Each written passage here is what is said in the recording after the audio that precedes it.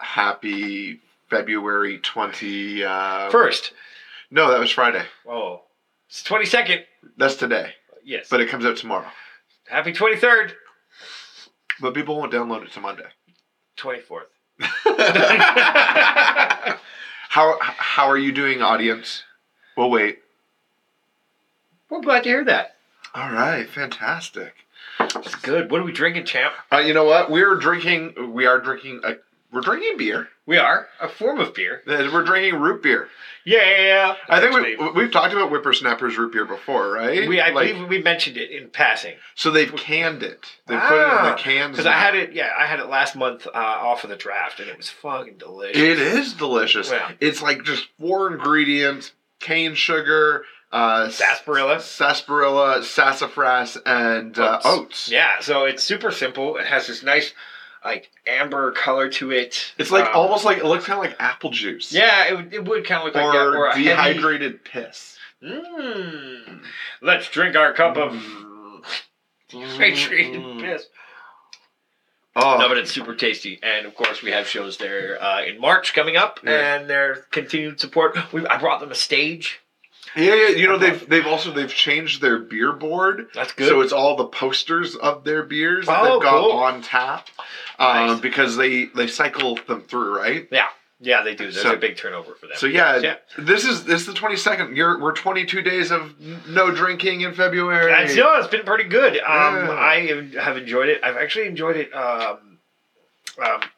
on stage mostly. Okay. Because normally I know you have a couple drinks when you get on stage, and normally I have one before it as well, or 2, and like I've kind of noticed that I'm okay without it. It's just more of a good reaction, a cleaner stage high. Would that be? Yeah. Okay, that's fair. It depends on like where I am on the show. Yeah. But, like I usually have a beer before, and then I have a beer on stage. And the reason I have a beer on stage is because I talk fast, and I know that that's an issue. So sometimes having that beer allows me to take a breath. Yeah. And it slows me down just in general, just to be like, all right, I'm gonna like pause, and I've written some drink breaks into my set. Yeah. I depending on the length of my set, if I'm anything under 10 minutes, though, I usually don't bring a drink up with me. If I'm like short middling or middling, then I bring something up with me for the pause and the flow. It's a different writing. I don't know. I always feel like it's nice to have something in my hand because I never know what to do with my hands. Yeah, because grabbing your penis on stage is very awkward. Yeah. Louis C.K. fucked that up for men everywhere. Fucking Louis C.K. I'm only joking, men. Don't do that. We already had kind of we'll have the Dick Docs ad playing this one. Yeah, totally. It's been a good couple of days here, and bringing alcohol back in my life. It'll be not let the floodgates open, but it's coming back gradually. Yeah, well, it's going to be gradual. I'm going to be breaking on the 29th. Okay. Is where there's like a little family supper and well, it's a Saturday, right? Yeah, it's a Saturday. It'll have been 4 weeks, and when we have these little family dinners, I like to have a couple glasses of wine. Yeah, there's a big test for me actually tomorrow. I'm going to stepmom's place.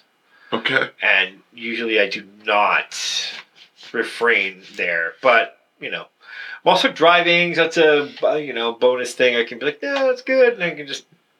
Yeah. Get out of there earlier. Is that a new ring, or have I just not noticed it? No, that's my ring that was handed down.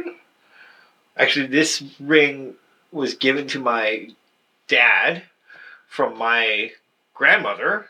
Okay. After Gord passed, my grandfather died. Okay. So this is my grandfather's ring that he got married to with my grandmother. Okay, so it was your grandpa's wedding ring. Grandpa's wedding ring, and then my dad held it for a while. He just had it. Okay. And then because he had his own wedding bands, and then when me and Amanda got engaged, my father wasn't actually around anymore, so Robin gave it to Amanda. Okay. And then it was my wedding band, and it still is, obviously. I had never worn it until the day of my wedding. And I didn't even know if it was going to fit or not. Okay. And by some crazy preordained thing, Amanda, gave Amanda's ring, and obviously it fits. But I pulled it out, and she slipped, and it only occurred to me like when it was at the tip of my finger. I'm like, oh, I hope this fits, and it just slipped right on. And then I leaned over to my grandma who was in the front row, and I'm like, I'd actually never worn this before, and she's all like, that was silly, right? You silly. Yeah, it was silly. Yeah. No. Do you wear that all the time, or Just when I come out? Okay. Yeah, when I'm out. Yeah. I feel like I just haven't seen it before. No, and I'm not trying to say it on air that you're like, you don't wear your wedding. No, I intentionally I don't wear it at work because I don't like it on my hands. Oh yeah, I guess you work with your hands. Like when I work with my hands, I'm like, people are like, what about a silicone ring? I'm like, you don't get it. I don't like anything on my hands but gloves. And often I find it's just a hindrance. And then I lost a lot of weight after I got married, and so my wedding ring didn't fit. Like, it was always slipping off my finger, and I would find that it would often like pinch the skin on my finger, and it was like too tight. No, it wasn't too tight. It was too loose, but like it would come in, and like if I stuck my hands in my pocket, it would be like skin would get pinched in there, and just a constant reminder. I like, it's not that I hated wearing a ring because like I didn't hate it. It's just, I don't know. I didn't love it. No, right? I don't even know where my old wedding band is. I think I lost it. Nice. I could probably get like $200 for it. Yeah, you could. That's a lot of alcohol. It's my if everything else in my life fails and I need $200, hopefully I can find it. Kind of plan. Definitely not going to sell the comic books. No, that's good. No, not the comic books. If I've got a ring that I could maybe get $200 for, there's that. Kate's been asking about what I want for a wedding band when we get married. So. I have to side on Brendan McKeegan and be like, girls get the wedding ring and they get all freaked. Yeah, kid, right? We need swords. We need swords. That's the McKeegan's take on that one. Imagine that, an engagement sword, guys. I don't need a sword. Yes, you do. You don't even know that you don't need a sword. How do you know? You don't even know. I know everyone should probably have a sword. Everyone should probably have a sword. I mean, there's some tests that you have to do because we've talked about gun registry and appropriate firearms and weapons before, but everybody should have a sword. So Kate listened to our Minnesota about the flu. Yeah. And she screamed at it because, first off, you didn't get your flu shot. And she's like, why would you get it? So there's that. Right. Also, I talked about how we got our flu shots and then we got the flu. Yeah.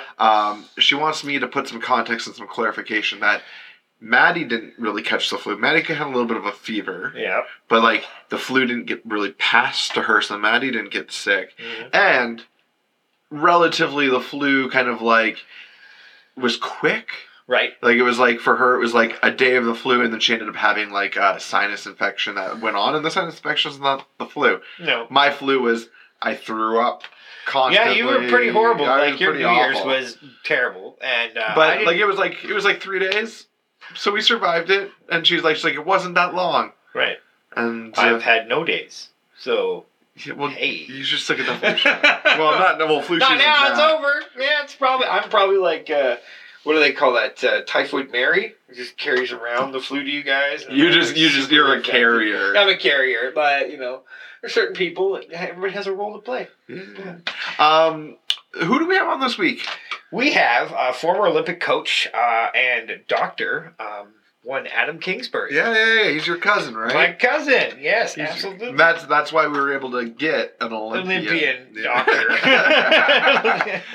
Olympian/doctor. Olympian/doctor. Yep. And he talked. We'll get into the interview, obviously, but I was really impressed. I thought that was a really cool conversation that we had, and he knows a lot about sports psychology. Yes. But he absolutely does. Ultimately about psychology in general. His clinical psychology. Yeah, you can pretty much take those same aspects, right, and then bring it into the sport is pretty much what it is there, right? It's a lot like the aspects of me in building, because I'm a Red Seal in lath and interior systems. I know carpentry. You know what I mean? A Red Seal with some sex appeal. Yeah. That did well last night, actually. Yeah? Yeah. It's been an interesting run. It's been a fun run this week. Oh, actually, so just quickly, kind of because we talked about Whippersnapper earlier today, I went in there today to pick up, the root beer. Yeah. And when I went in there, it's the first time I've been in there since February. Right. So, yeah. And Patrick, the owner, he sees me, walking up, and he's just like, drip. Drip. Drip. Which, for those that are listening that might not know, that's part of a punchline from my set where I'm ball sweat. It's like ball sweat basically- dripping onto a dude's head while I'm spotting him while we're bench pressing. It's gross. It's awkward. It's a very awkward little interaction, and I always make eye contact with like a manly man in the front row and just Take put it that down drip, a little bit. put that drip you know, into it, and then you could do it. Put your drip into it. and so like that show was like a month ago. I was like, oh, so you think about me? He's like, you haunt my nightmares. Oh man! Wow, it's good, and you can't be remembered. Oh well, you're being remembered. So you're being remembered. That's Being it. remembered, That's yeah. good. I was watching some curling today. Nice. Yeah, the Scotties is going on. Yeah, that's right. Tournament Hearts. Yeah. Yeah, our guest this week actually coached for Holman. And who was, I believe it, who's at She's the at Scotties? Scott's Yeah, still. yeah. Yeah, she's still full in curling. Yeah, absolutely. And good group of ladies, actually. Yeah, and so I hope that you guys enjoy our conversation with, I guess, soon to be, because he can't use the word doctor yet until his thesis has been fully, like, because he's Our family. He's been sworn in to be. Soon to be Dr. Adam Kingsbury. That's right. Here we go. Here we go. Enjoy. Here we go. That's you.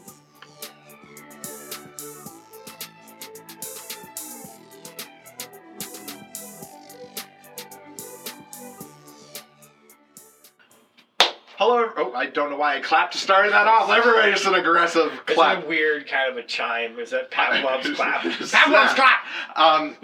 Hello, everybody out Hello, there. We're back. Listening. We actually have California our first like non-entertainment guest. Yes, absolutely. Wait, are you trying to say I'm not entertaining? Oh, you're entertaining for completely other reasons Like- that are non. We realized like what's this the is word? our 10th full episode, and the past 9 episodes have been 8 comedians and 1 radio DJ. Okay, So, now I like- see what I'm getting myself into. Yeah.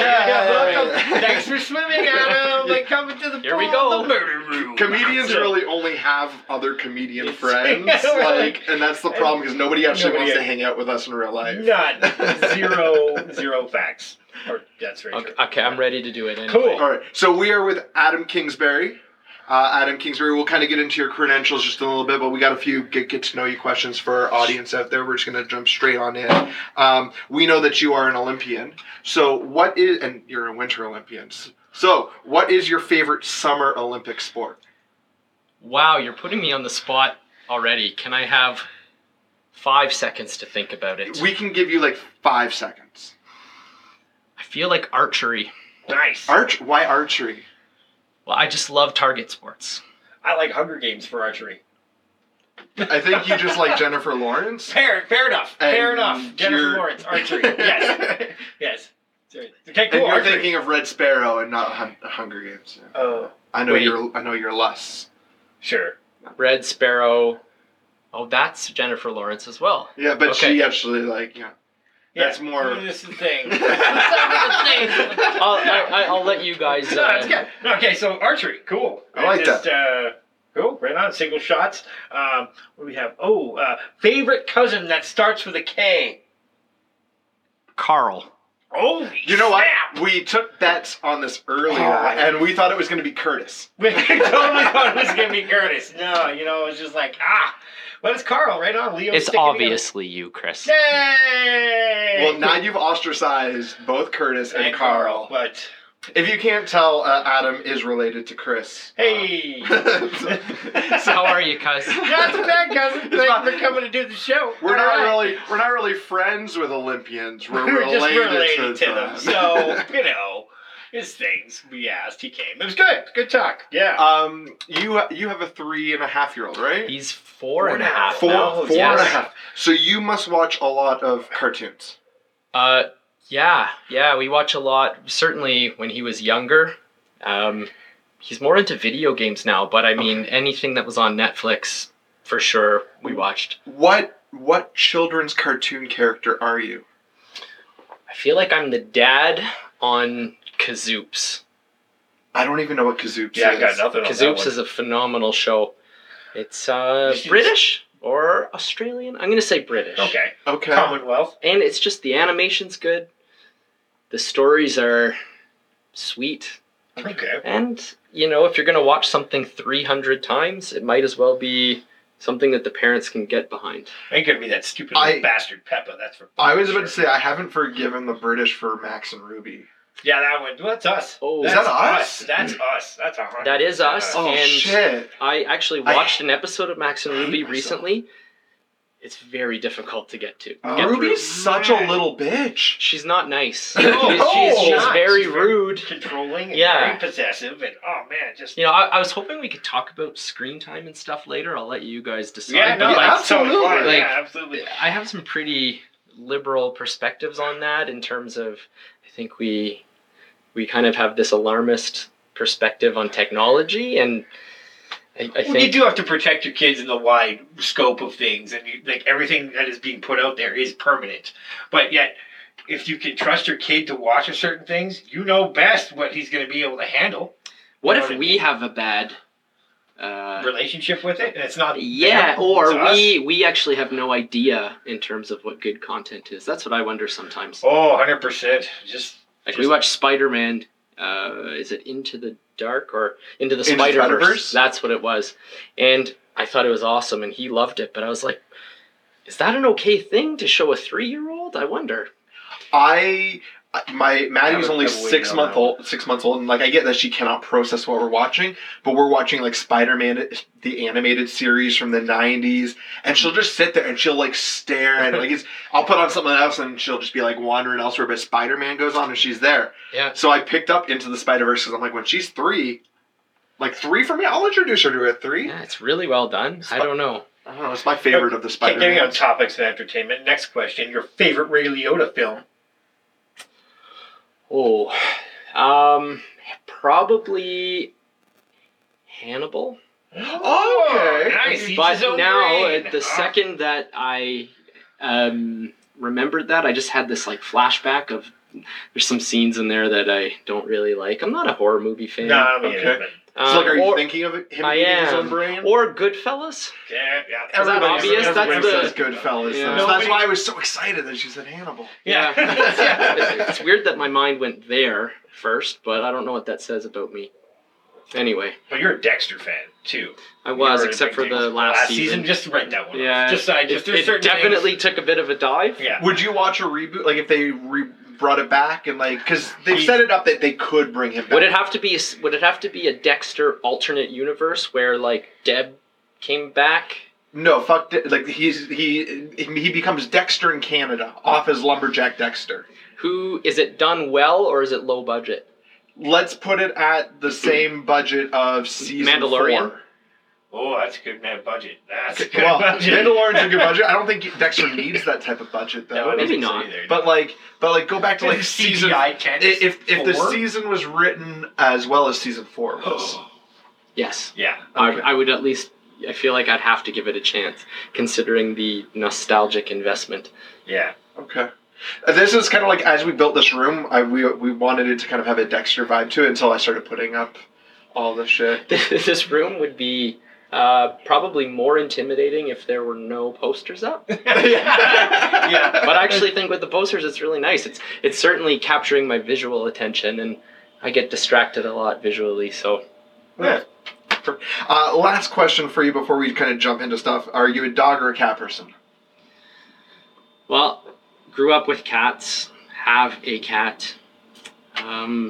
So I guess historically I'd be a cat person, but I also love dogs, and I love the idea of having friends that have dogs. So you can see them without, all of the continual caretaking that's required. Yeah, I felt like that about children for a very long time. Yeah, Friends with children is great. Yeah, no, the baby goes home. Baby goes home. Yeah. Yeah. I think maybe that's a therapist thing because most of the male therapists I know, because I was a cat person, I brought the cat into this relationship and Kate had the dog. But most male therapists I know are cat people. Is that weird? I don't know. They're just chill, right? I'm very introverted, and I feel like cats kind of do what they want to do, and when they don't want attention or they can just disappear. They sleep a lot, which I love. I wish I was able to. But, yeah, they're just, I don't know, it's more my speed. Okay. I dig that. Where they make the rules, they set it, and then once they're done, like, I heard somewhere where it's like cats only need about 10 minutes of human interaction a day. That's me. And it's me to a T. My cat's like that. My cat will come up and he'll like meow and he'll whine, and then you'll be like, all right, come here, Jack, and you'll pet his head for a few minutes, and then he'll be like, all right, see you in 24 hours. Yeah. And just enough to keep you wanting more every single day. Exactly. So, yeah. Right on, cats. Way to seduce humans. Our cat is the only reason that Maddie's almost crawling. Because she loves the cat, but the cat hates her. Yeah. She just like fucks off every time she comes. How did your cat deal with a young kid? Was there a good transition? Yeah, I mean, they were all great. Yeah. They were all great, and he was very rough as a toddler with one of the cats, our older cat, and she took it like a champ. She just let him kind of pull her fur, and, you know, it was almost like there was this protective, instinctual aspect, and you see that with animals and kids a lot. Like, I don't know. They get it. They get that it's important, right? So they're like, really good. They know that they're an extension of the family, right? An extension of you. So... Yeah, and Bigglesworth still follows the kids to the bus stop, but he stops right at the corner because there's a bunch of dogs on the other side of the block. And he's like, I just don't go past there. Fuck that, I can smell the pee. And he just sits there and he watches, and he doesn't go any further. It's just like it's his gang turf. He's not allowed to go anywhere. It's crazy. All right. Adam, this is like the first time that we've had a chance to meet, and so like I've gotten your history through Chris. How far back? Well, you did some sick shit when you were 7. Yeah, what can I say? You know what? It's accurate. I was there too, so that was the thing. I find things are like I find that you have like this really interesting career because you are an Olympian athlete. You are not an athlete. I was a coach. You were a coach. Yeah. You're a coach for Team Canada, right? I was. Yeah, I coached Rachel Homan's team to the Olympic berth in 2017. So that was held in Ottawa. That was an awesome experience. And then we got to go as Team Canada representatives to Korea in 2018. Nice. Are you also a curler or just a coach? I play a ton now. I'm in a clinic full time, but most of my free time is spent in the curling rink whenever I can. I'm just obsessed. Okay, so like you've got curling, you've got coaching at like an Olympic level, and then you're a therapist who's like currently you've just like finished your PhD thesis. Yeah, I think the average length of time for our program, I want to say, was, 6 years. And after 9 solid years, I finally finished. Now, I finished up my clinical training in the end of 2016. But then when I got into curling and had the opportunity to travel, the only thing I could do was take a hiatus from the research. I mean, with me, if it's exciting and it's on TV and it's interesting, my attention's always going to be drawn to that versus sitting in a room and having to write. But I finally smartened up this summer and submitted and defended, and now I'm done. So there we go. Okay, like right on the button. Everyone. Yeah, right on the button. And for me, I hear that and I go, when do you have time to be a dad in all of that? Because I understand 100%. Like I've got my own private practice. We mentioned about when I was in high school, I was training at an Olympic level in swimming. So like I understand the training that goes into all of that. Oh, that's awesome. Yeah. I quit before Somebody that Nancy carried him. He was like, "You're swimming too much, crack," and he was like, "What?" It was a Yeah. But no, it was so like I understand like just training by itself is time consuming. That's a full-time job. Mm-hmm. You're studying, you're working in a private practice and doing your thesis and everything else. How are you coping? Yeah, well, that's why it took 9 years. And truthfully, I mean, my priorities they've always been, certainly once my son was born, was I want to spend as much time as I possibly can with him. I mean, we all have to work, and getting the opportunity to travel. I mean, you know, the longest period I was away was when we went to Korea, and that was 4 weeks, I think, which was far too long. Mm-hmm. Now, even when I go on like a 2 or 3 day trip, to be honest, it's very difficult. Like on the one, like airports get old.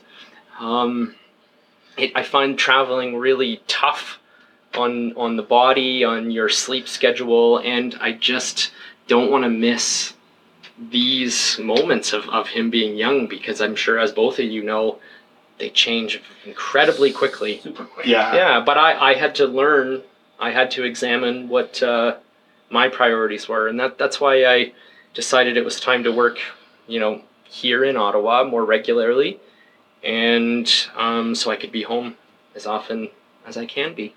Okay. So are you no longer coaching for Team Canada? So that was, I mean, when you win the Olympic trials, you're Team Canada for the Olympics. Okay. But I still am involved in the game. I was just traveling last week, actually, with the Carleton Ravens curling program. They're trying to really put together something to, you know, to make the game more enticing and to bring people to the school. So that was fun. I'll be heading to the Briar in a couple of weeks. Nice. With Team Saskatchewan, actually. Okay. So you know, there will be a few trips here and there, but really it's just because it's hard to stay away. Full of Rough Rider fans. They're like, did you not realize this is the wrong sport? I know. Doesn't matter, Saskatchewan. Well, I'm learning that football is very important, so I have to not tell them where I was born. No, definitely hide that one. It was Edmonton, wasn't it? Yeah. Well, now you've outed me. Yeah, totally. Sorry. What I meant to say was not Edmonton. Not Edmonton. You know the city, not Edmonton? Not Edmonton. That's the one on the border between Saskatchewan and Manitoba. Not Edmonton. Not Edmonton.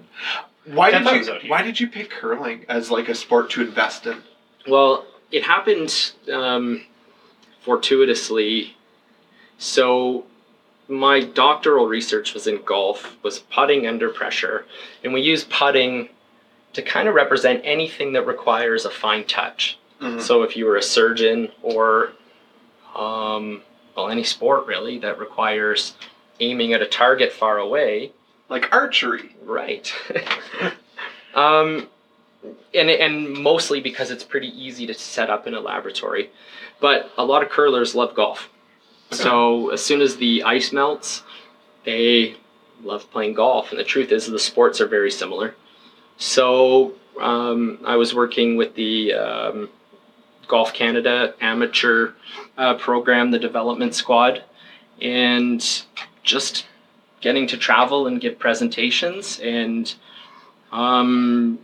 met people from Curling Canada, and was just given opportunities to, you know, continue, and you meet athletes, and as those relationships grow, just kept getting more and more opportunities. So the games are very similar, and the more that you know another sport, you can bring messages that I think players actually know intuitively, but you're framing it in a different way. So it's just been, I don't know, it's a really good fit.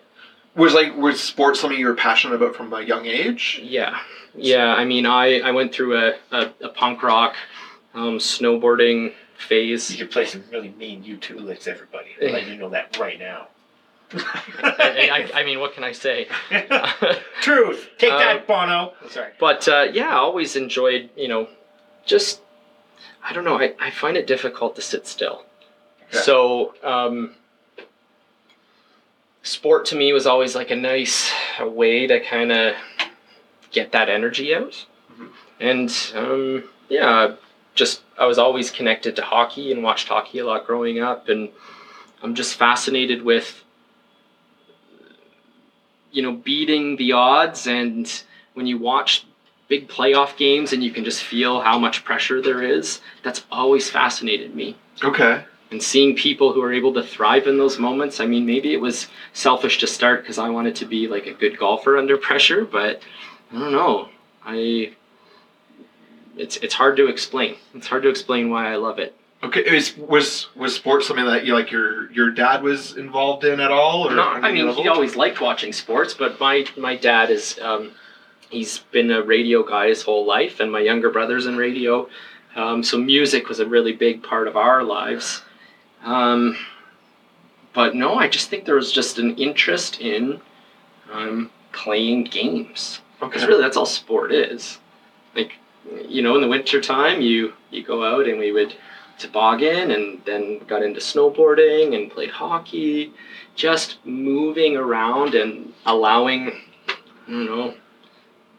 that hyperactivity to kind of have an outlet. Okay. So, how are you going to encourage sports for your son?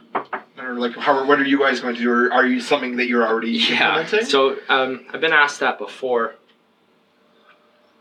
And I've decided that I will never coach him as an athlete.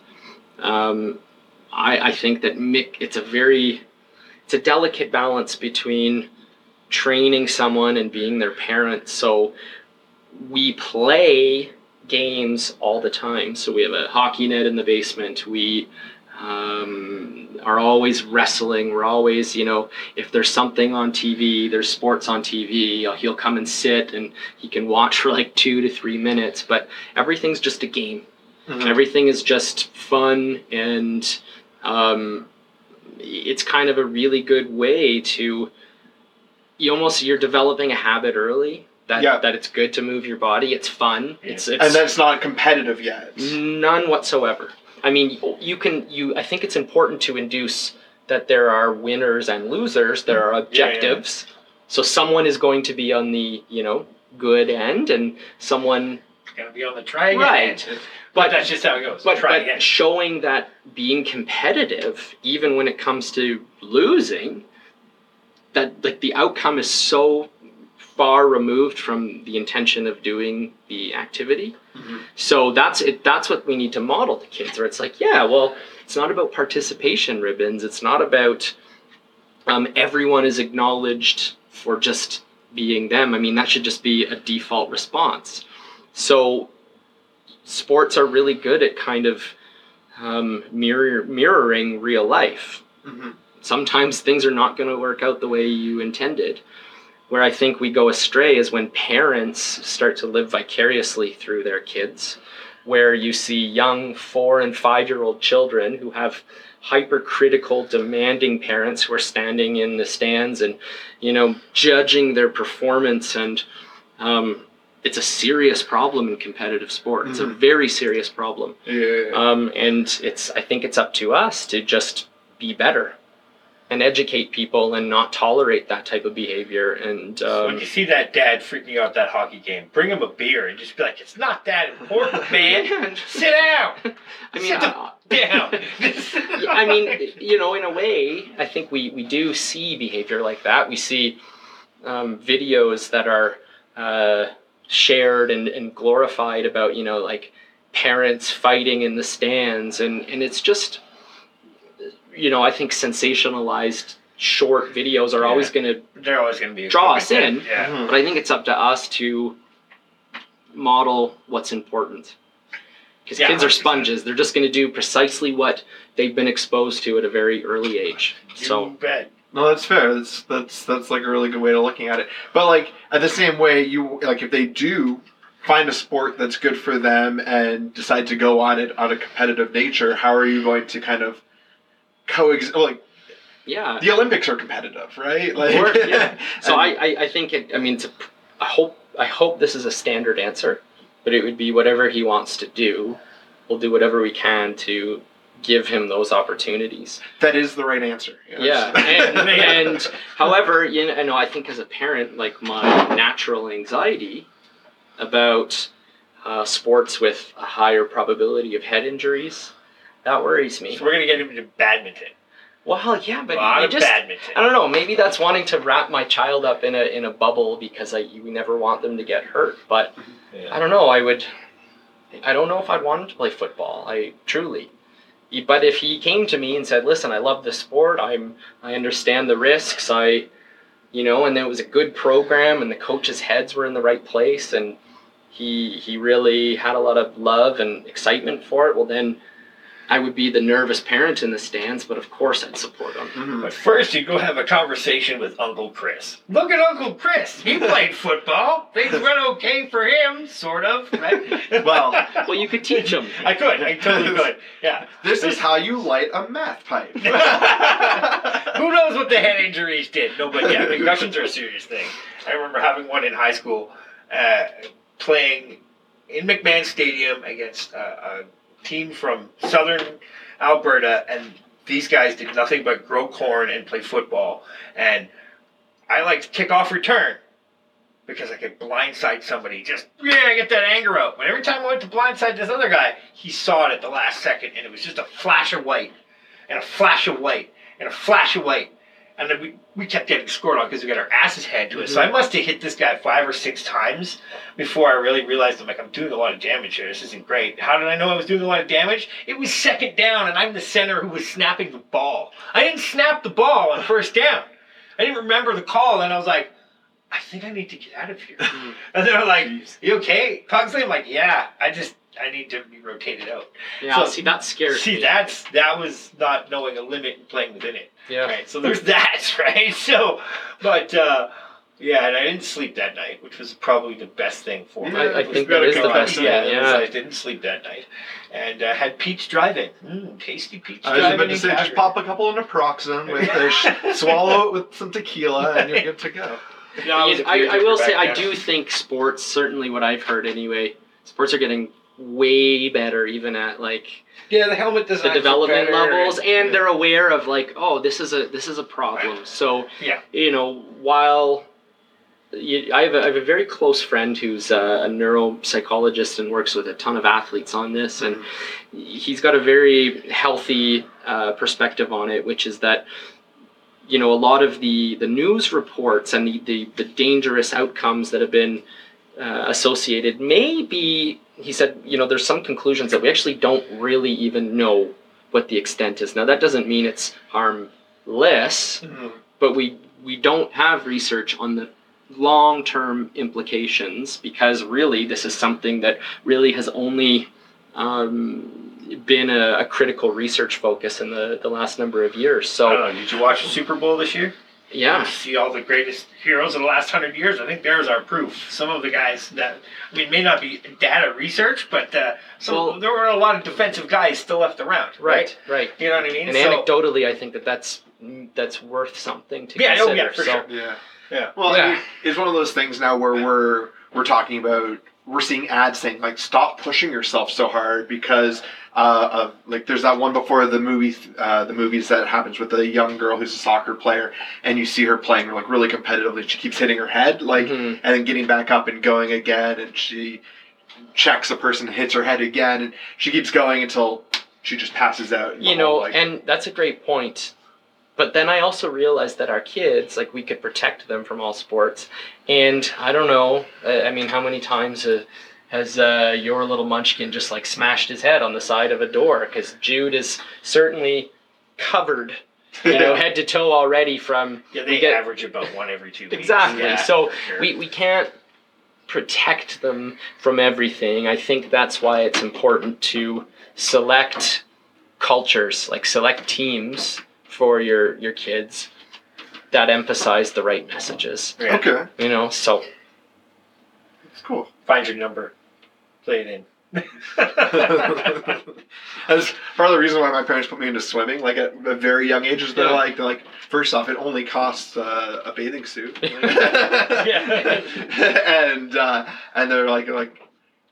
No real head injuries unless you dive too deep. Then that's not really an issue. Honestly, I think swimming is it's a very demanding sport, and I've heard from swimmers just kind of the training regimens, and it's not for me. You're in the pool at 5 a.m. every morning until 7. Double practices. It's a lot. And then you're back in the pool at 4 p.m. until 6 p.m. So how did Michael Phelps smoke all that weed then? If he had this rigorous training, was it just It would have been... There's no way that he would have been using... during his kind of his adaptation and training cycles, right? Yeah. Yeah. Like there's Not no like way. Ross Bigliotti. Well, right? just Not wouldn't the level of performance required. I just don't think that you'd be able to. And it's the wrong type of drugs to really enhance Yeah. anything Yeah, in fair that enough. department. Except Delayed reaction time. Yeah, delayed reaction The gun time. goes off, and Colors. just a few seconds late. Like it's. Well, it's, You know. it slows down everything, Everything, right? yeah. So, like, it's going to make you feel sluggish, so you're not going to feel... Yeah, and Crime. we have no idea what context he was using and why he was using it, and Like, it was at a party, well, right? Yeah, secondhand smoke. It doesn't matter if it's second hand or first hand. You're at a party, so what? Yeah, exactly. I think all bets are off. we're very quick because athletes are in the media all the time, Yeah. and we love sensationalism. So There are you also people hear too, these yeah. stories, but without context, I found it's just way easier to reserve judgment and not even engage because like we have no idea the backstories behind things. Well, I think that the only thing that I really, when I think of like athletes and people to judge, the only one that I can really think of that I'm like, yeah, we can go ahead and judge him is Ryan Lochte. For that whole like for the post game. Brazilian stick up, stand up. Wow. That's a tougher one to show a compassionate response to. Like, and he hasn't done himself any favors with continual shows and how he shows up in the media. Yeah. He certainly doesn't help his on-air persona. But again, unless you know him, He's just so dumb. I watched him on an entire season of Celebrity Big Brother, and he's dumb. Yeah. Like, maybe You we are- can edit this out. No. You are pretty for a reason, Ryan Lochte. Oh, Yeah, interesting. you had a baby while you were training, like you were training the team to go to the Olympics. yeah, kind of I just mean popping back to that. a young child, yeah. A very young child. What?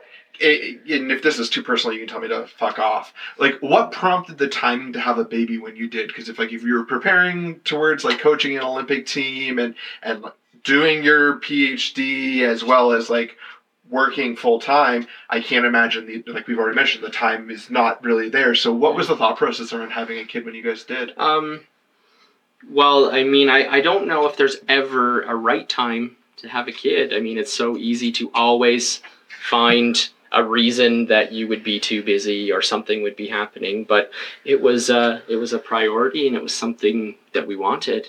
So I think his mom's a superstar and was very supportive, and it's without that I don't think it would be possible. I don't think you can be a great parent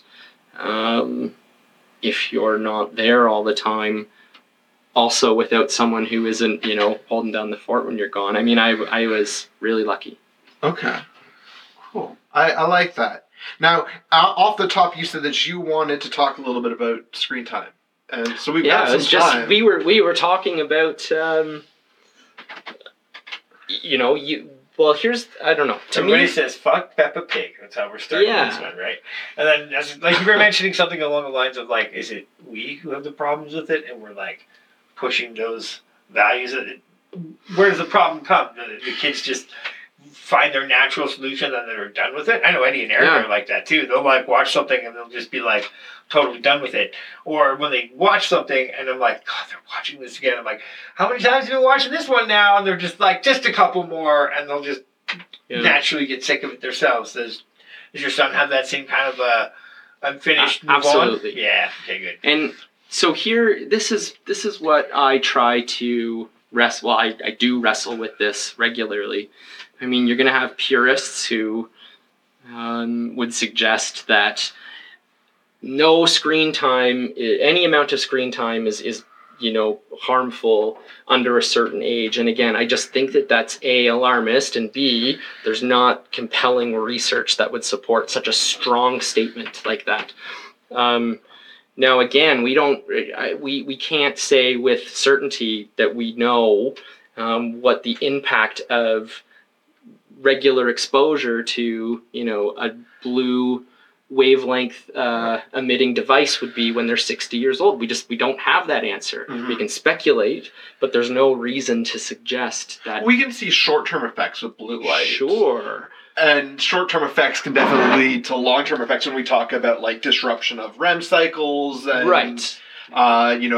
The fact that it can have an impact on like autoimmune issues. We've seen those short-term effects, so why can't we then presume that those short-term effects will blossom into bigger long-term effects? Because there are many short-term effects that don't have compounding long-term effects. There are many short-term things that we have happen, such as the influence of caffeine, that it's going to have an impact for however long it takes to metabolize the drug. But this is not saying that they are harmless. Mhm. It's saying that we don't know. We don't understand. We cannot extrapolate short-term research findings into an alarmist type, everything is a catastrophe. Now, to me, that's just on the screen time. Like, we don't know. And if you don't know, is it better to not risk it? I don't know. I mean, I think that's an individual preference. Now, the other argument would be, in life, certainly the day and age that we live in now, competent technology use, that's a fundamental skill. Mm-hmm. Everyone communicates, and everyone, knowledge of how to interact with technology is actually a required skill moving forward. So the more exposure there is, the better, and that's why we can see young kids who know how to use screens, but yet our parents, when they're interacting with a phone or opening a web browser, it's mind-numbingly frustrating. Yeah. So really, to me, it comes down to this. Whatever you are doing, technology cannot be the babysitter. Technology cannot be the substitute for all life lessons. What I strive for, and I would say probably 70% effectiveness, would be engaging with the kid, hanging out with the kid while they are using, talking to them about the videos that they see.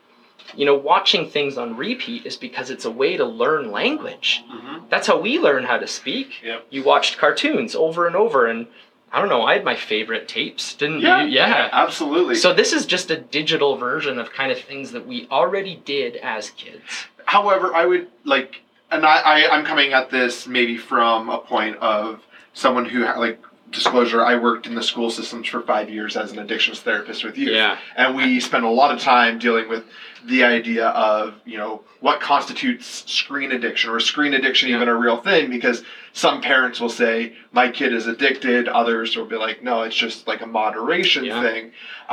Now that it's more than we had our favorite videos, right? Yeah. Back in the 80s and the early 90s, we had videos, we had one TV that we had to share amongst the family, and that was the source of the screen. Yeah. Nowadays, we've got a TV on every floor, maybe in multiple rooms. Everybody has a phone or a tablet, video games in the basement. So there's so much more content, right? And there's so much more that we're doing with screens than just watching our videos over and over again, because now we've got, 12-year-olds with Snapchat accounts and that's not great. No, it makes me feel uncomfortable for It- sure. It makes me feel uncomfortable to say it out loud. Yeah. Let's not right? forget today's thing. I heard the TikTok challenge of skull breaking. Oh yeah, skull breaking. What? I heard that. This is let's do a skull breaking video to get likes. And I'm like, a part of me's like, let that Darwinism shit go. Go. Get So yourself up. But how the does part that of me's happen?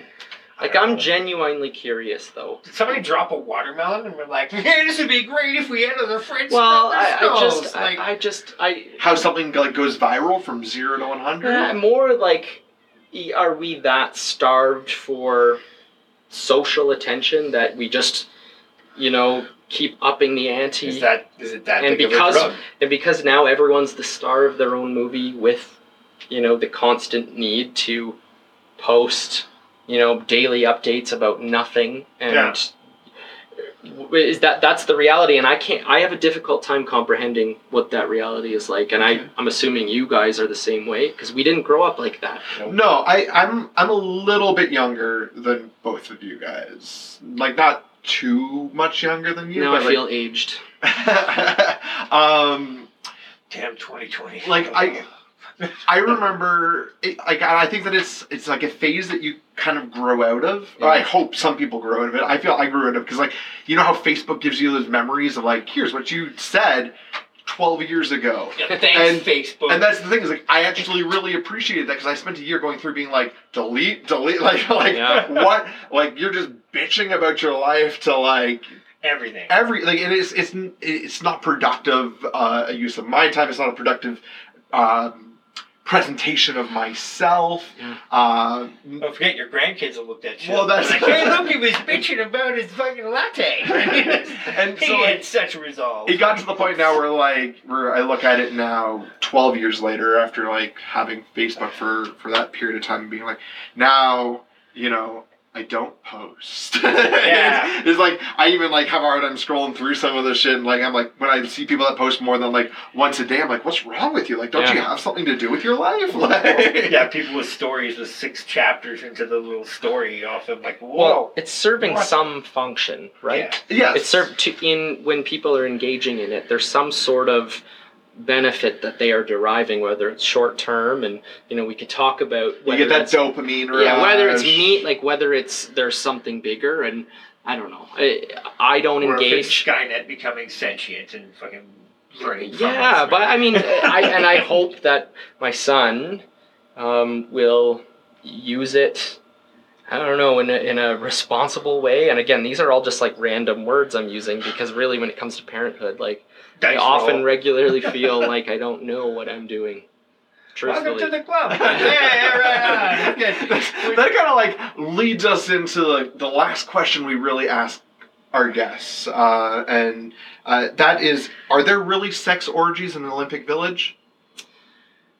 So I heard rumors about. That's not actually our last question, but I. Well, yeah, I thought. Well, I do want to know the answer. Certainly nothing that I witnessed, but I think that might be folklore that's just passed on every year. when they had the World Track and Field Championships in Edmonton in 2001, the village where they had all the Commonwealth athletes had bowls and bowls of condoms.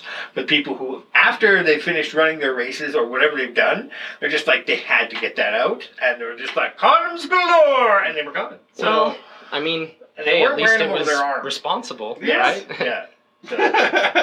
So maybe is the question on Olympic orgies. Yeah, there's nothing I can say that I witnessed firsthand. No definitive. But I have heard the evidence. rumors, of course. That's okay.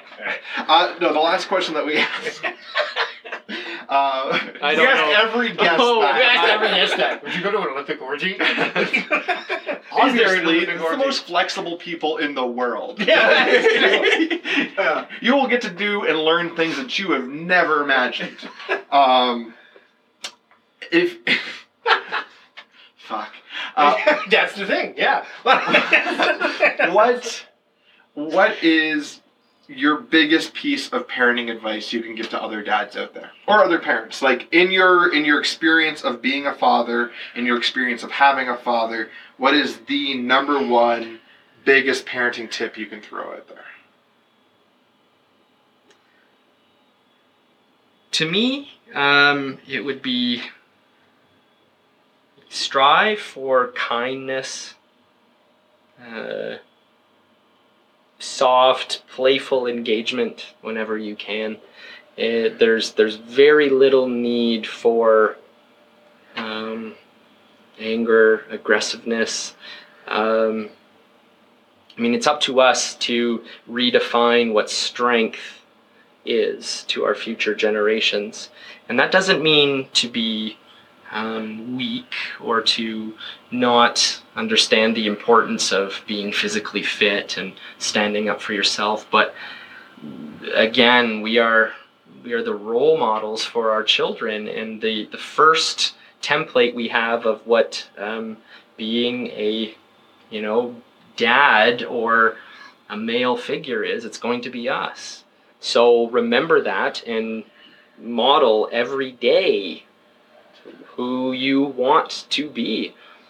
I think that you can still be You can set limits. You can still impose discipline. You can still teach lessons. You can still set clear boundaries without being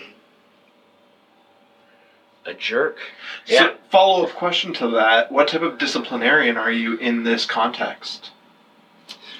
I think that for me, for sure, his physical safety when he was young was always like my main priority. So teaching that like you don't fall downstairs, you don't you don't run across the street, you don't pick up knives, like really like learning how to operate one's body in space. But that's easy. That's just being present and constantly making sure they're good.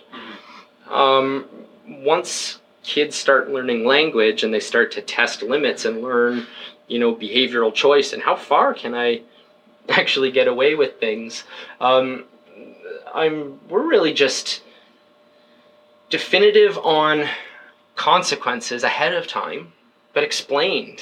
So if he asks for dessert right before dinner, it's like, well, listen, you can't have dessert before dinner. Why? Because it's filled with sugar, and because it's our responsibility to give you healthy food, and so you can have this afterwards, but not until then. And if he throws a tantrum, it's not engaging. It's not allowing him to manipulate the situation. Mm-hmm. It requires a lot of patience. It requires a lot of just like stick-to-itiveness to setting a clear consequence to undesirable behaviors, right? And truth be told, like even with coaching athletes or training animals, almost ignoring, not reinforcing any negative behavior, right? So it's when we yell about things, even though it's an aversive experience, it's still providing a reinforcement. So truthfully, like not engaging on any of the undesirable behaviors unless it's them going to hurt themselves. Yeah. Mm-hmm. And on the flip side, praising immediately the behaviors that you want them to do. So that's almost just like the click training. The positive reinforcement. Yeah, and I think it's easier on the parents. I certainly strive for that type of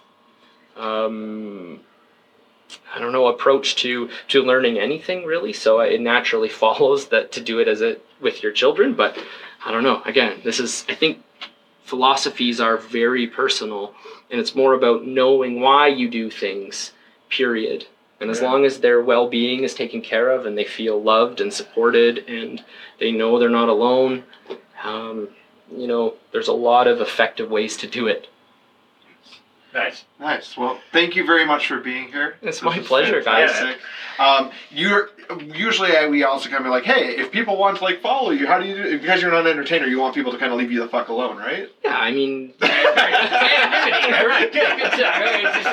don't find my cousin. You can absolutely find me and reach out and. I don't know. I don't know what benefit. If not like 2 short strokes off of your golf game, call Adam. He's gonna get inside your head like a Meeseeks, and he's gonna help you there. All right. I might be able to do that. Or help you play golf. Yeah. Get into curling. Support our local Canadian athletes, and just cheer him on as he continues to. Yeah, I like that message a lot. I do think that participating in community sports that are centered around camaraderie and learning physical literacy and learning, like, it's just fun. Let's not forget, curling rinks have beer. Yes. Yep. Yes, they do. Thanks for coming down, guys. It's my pleasure to both of you. Thank you. No problem. Take care. Cheers.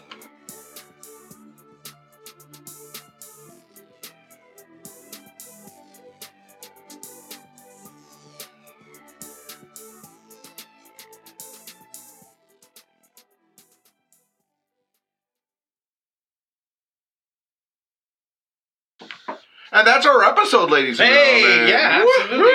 Good conversation. Intriguing. I hope we inspired you to just treat your children well. But not so well that they become spoiled brats. Wait.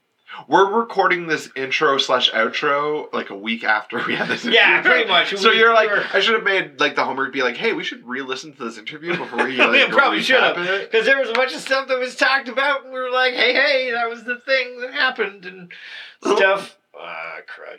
Oh well. Nah, what do You guys just heard it. We don't need to recap it. You go back and listen to it again if you want. And go back and listen to other episodes, of course. So Yeah. Shout out to all our other episodes. Mike Damber is recording a fucking album in Kingston. Oh yeah, that's right. That's coming up here next week. Yeah, next right. week. So go back and listen to our Mike Damber episode. Yeah, for sure. And if you're in the Kingston area, go take some tickets in for Ice Cold Comedy. Yeah. Yeah. Josh Williams is out drinking in Scotland with Simon Celine right now. They are. It is the weirdest Make-A-Wish Foundation photos. Well, because it's a Make-A-Wish for both of them. Yes. I love them both. Yeah, gosh. but he just recorded his album. Josh just recorded his album. Yeah, he did just record an album. It'll be end of January, so that'll be. So go back and listen to that episode. Yeah, for sure. You know what? What's that? Just thinking about like Simon, we spent a lot of time in the summer talking about him because of the whole Snoop Dogg Wu-Tang incident. Yeah. You know, go back, listen to the summer episodes for that drama. Further drama will unfold this year when we bring him to. I was about to say, I just bought 2 festival passes to Blues Fest, and Kate's like only planning to come to like 3 or 4 nights of that. I'll give you some money for that. So like I'm gonna be like on the days when she's not coming, be like $30-$40 come with. Yeah. I want to see what happens if I take Simon to Rage Against the Machine. Oh no, that's I will help pay for that ticket. This will be. I'm like, wear composite steel toes and let's go. Simon has to wear a helmet for the entire for concert. Sure, we have Fuck you, we won't do what you tell. Simon's brain just crashing against his skull every time he shakes his head up. I'm excited. I'm gonna see it all. Like I'm gonna go pretty much every day. Nice. No, that's good. Alanis Morissette. That's great. Actually, I want to take Amanda to that. Yeah, it's the Jagged Little Pill 25th anniversary tour. Yeah, no, that's great. Yeah, and my favorite band, and this is gonna like date me as an emo from my teenage years. Dashboard Confessional is playing that same night. I saw that. I was like, yeah, Jeff, I like that. Who else is there? Big Wreck and Tea Party. The Tea Party, Big Wreck, Moist, and Headstones are doing the same night. I know, it's like I'm in high school again. They're also doing the same night as Boys to Men. Oh, and, ABC, DVD. And Nelly. Oh, Nelly. Really? Yeah. Nelly's coming to town? Nelly's coming to town. Wow. Nice. So if you want to go take a ride. I didn't know the Rage date, though. I didn't see the Rage date. Did you see the Rage date? Yeah, it's the 17th. It's the 17th? Okay. Cool. I'll have to lock that in. Yeah, tickets for that day alone are $105. Yeah, that's fine. That's fine. Does Kate go to Rage? No, she's not going to Rage. All right. I am in on that Rage. You coming to Rage? Yeah, I'm coming to Rage. I'm already speaking for that now, asshole. I'll give it to you for $50. Done. And some beers. And, of course, some edibles. Well, hey, if we can't say that shit if we're going to travel in the States. I meant snacks. Scooby snacks. All right. What did we learn this week? Yeah, what did we learn this week? Yeah, let's do what we learned this week. We'll do the do you know what you learned? I didn't really debrief with you about what you learned. I just kind of debriefed with you about what I learned. So I'll tell what I learned while you think about what you learned. Yeah, for sure. I learned that weed is saving the bees. Nice. Yeah, way supposedly, to go, weed bees. So from what I heard on the radio and the way they were talking about it is that the hemp plants that kind of grow alongside a weed crop out in the field has the sweet pollen that bees love, and because it's usually a late blossom in the end of the summer, it's at a time when there's not as much pollen for bees to use for because a lot of stuff that they like comes up in the spring. Yeah, dandelions even. Yeah, one of the first ones. So having this new nutrient resource based pollen that's popping up more and more because legal weed is all over the place. Yeah. So we're seeing bigger weed fields outside, bigger hemp fields alongside them. Yeah. And it has the potential to save the bee population. That's good. That's good. Bees are important. Myself, I learned this week that no matter what plumbing project I seem to tackle, I involve myself in 3 trips to Home Depot. Oh, yeah? That's just something I learned about myself. But did they have like the comfy stalls in their washrooms? no. You just need some time away from Just the time away family. from the- I'm going to Home Depot. Goodbye. Yeah, no. Yeah. Oh no, and Erica, super smarter than I give her credit for, just in everything. She's just I can't even come up with it right now, just because.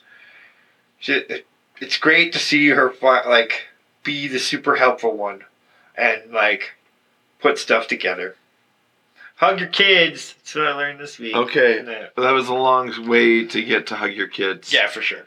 Yeah, kind of creepy. No problem. Thanks. Started with plumbing. Yeah. Yeah. Well. Ends with plumbing. Ends with plumbing. All right. That's what... All right. Time for our dick of the week. Dick of the week. Our dick of the week, like we said, is not a bad thing. It is an honor. Yep. One bestowed on a father who we recognize has made some headlines in the news. Or just like, Just a you know, good sometimes they haven't been fathers, right? Because we had like Tony. right, Well, yeah. Tony Stark is a fictional father. We had wombats.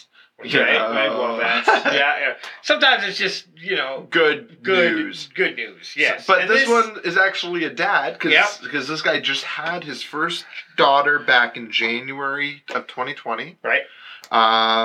He's a funny dude, little comedian. I shouldn't have said little. Brad Williams. Brad Williams is our dick of the week. Yeah. Dick of the week. He's made some a video go viral from the kid in Australia. I think it's Australia. The young kid, 9 years old, crying on Quantin. Yeah, we should have done a little bit of research on this. I did research on it and I forgot about it. Yeah. Anyway, Quentin. 1 second, I'm Googling Brad Williams. Oh, well, that'll work. Yeah, it will. That's how I got this information earlier. Well, I was sorry. I didn't mean to be sarcastic about it. I meant that'll work. Like, oh. A lot of people have been sharing this video in my feed this week. Quaden Bales, a 9-year-old from Australia, was being bullied at school because he suffers from dwarfism. Just like Brad Williams. And the mother posted a video on Facebook showing her son crying because he'd been bullied and he was saying that he wanted to kill himself. And this is a 9-year-old kid.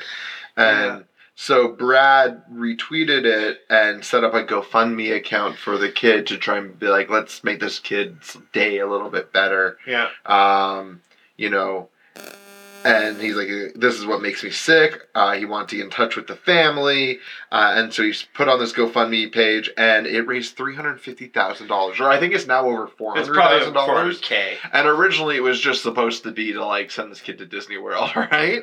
And now the kid's going to be able to buy a ride at Disney World. Be able to buy the kid that made fun of him. It's like, I own your parents' house now, bitch. And just Move. Yeah. Then he just bulldozes it.